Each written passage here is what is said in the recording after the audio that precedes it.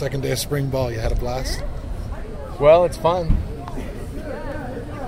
So far? So far, so good. We got a long way to go, but the guys are willing and trying hard, and it's fun to see them compete. Let's talk about comparisons. Last year's group to this year's group. Speed, talent, is it similar, quite a bit different? What are we looking at? Completely different. Jonah Trilliman wasn't here in spring last year, and so the extra reps and time with Tanner will be really helpful, I think. And then Aleva Hifo is hurt, so we're missing him during spring. He had a surgery, so he's recovering. So we've got some guys that are fighting for playing time, and it's full-on competition. After this first week of spring ball, what grade do you give your core right now? I'm not grading them. Okay. Yet. Am I required to grade them? No. I know you asked the question. I don't want to be required. disrespectful, but the grade, it's not even midterm yet. So, I guess a better question, where do you see their progression after a week? well, again, I'm being argumentative, but we haven't had a week yet. This was our second practice, so they're getting better. And you know what? They're great kids, and they're trying hard, and they're out here, and they're catching balls, doing extra things. So that's what it takes. I give them A for effort for sure, absolutely. Then when you go into meetings or when you're talking to the group, who are the receivers that you kind of lean on? Who are the guys that you expect to be leaders for you this year?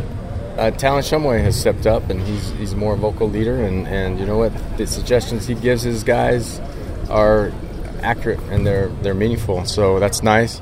Micah Simon's got more confidence, and Jonah's going to be a leader by example. He's kind of quiet, but his presence is definitely felt. Did they give you Akile Davis back? Because I know they were pulling him on the defensive side and working him with him. Are you getting him back? It's been a tug of war. Yeah, he's back on offense. Yes. So you got Akile, but you lose Moroni. Yeah.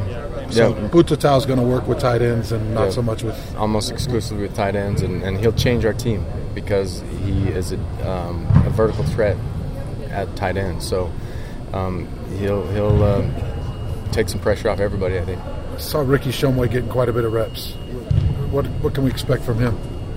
Yeah, love Ricky. He's working his tail off and getting open, doing a nice job, and he's just fighting for playing time, you know, and to earn the trust of quarterbacks and the coaches.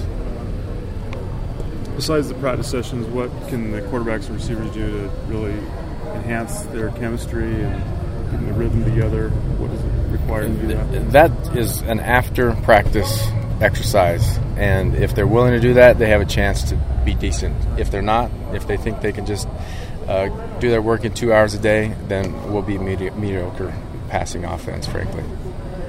So that's going to be up to them, and we can't force that on them. We can encourage them, but the great ones all through BYU have broken into churches and got the codes to the IPF, and they figured out a way to spend extra time with their quarterback, and that message has been sent.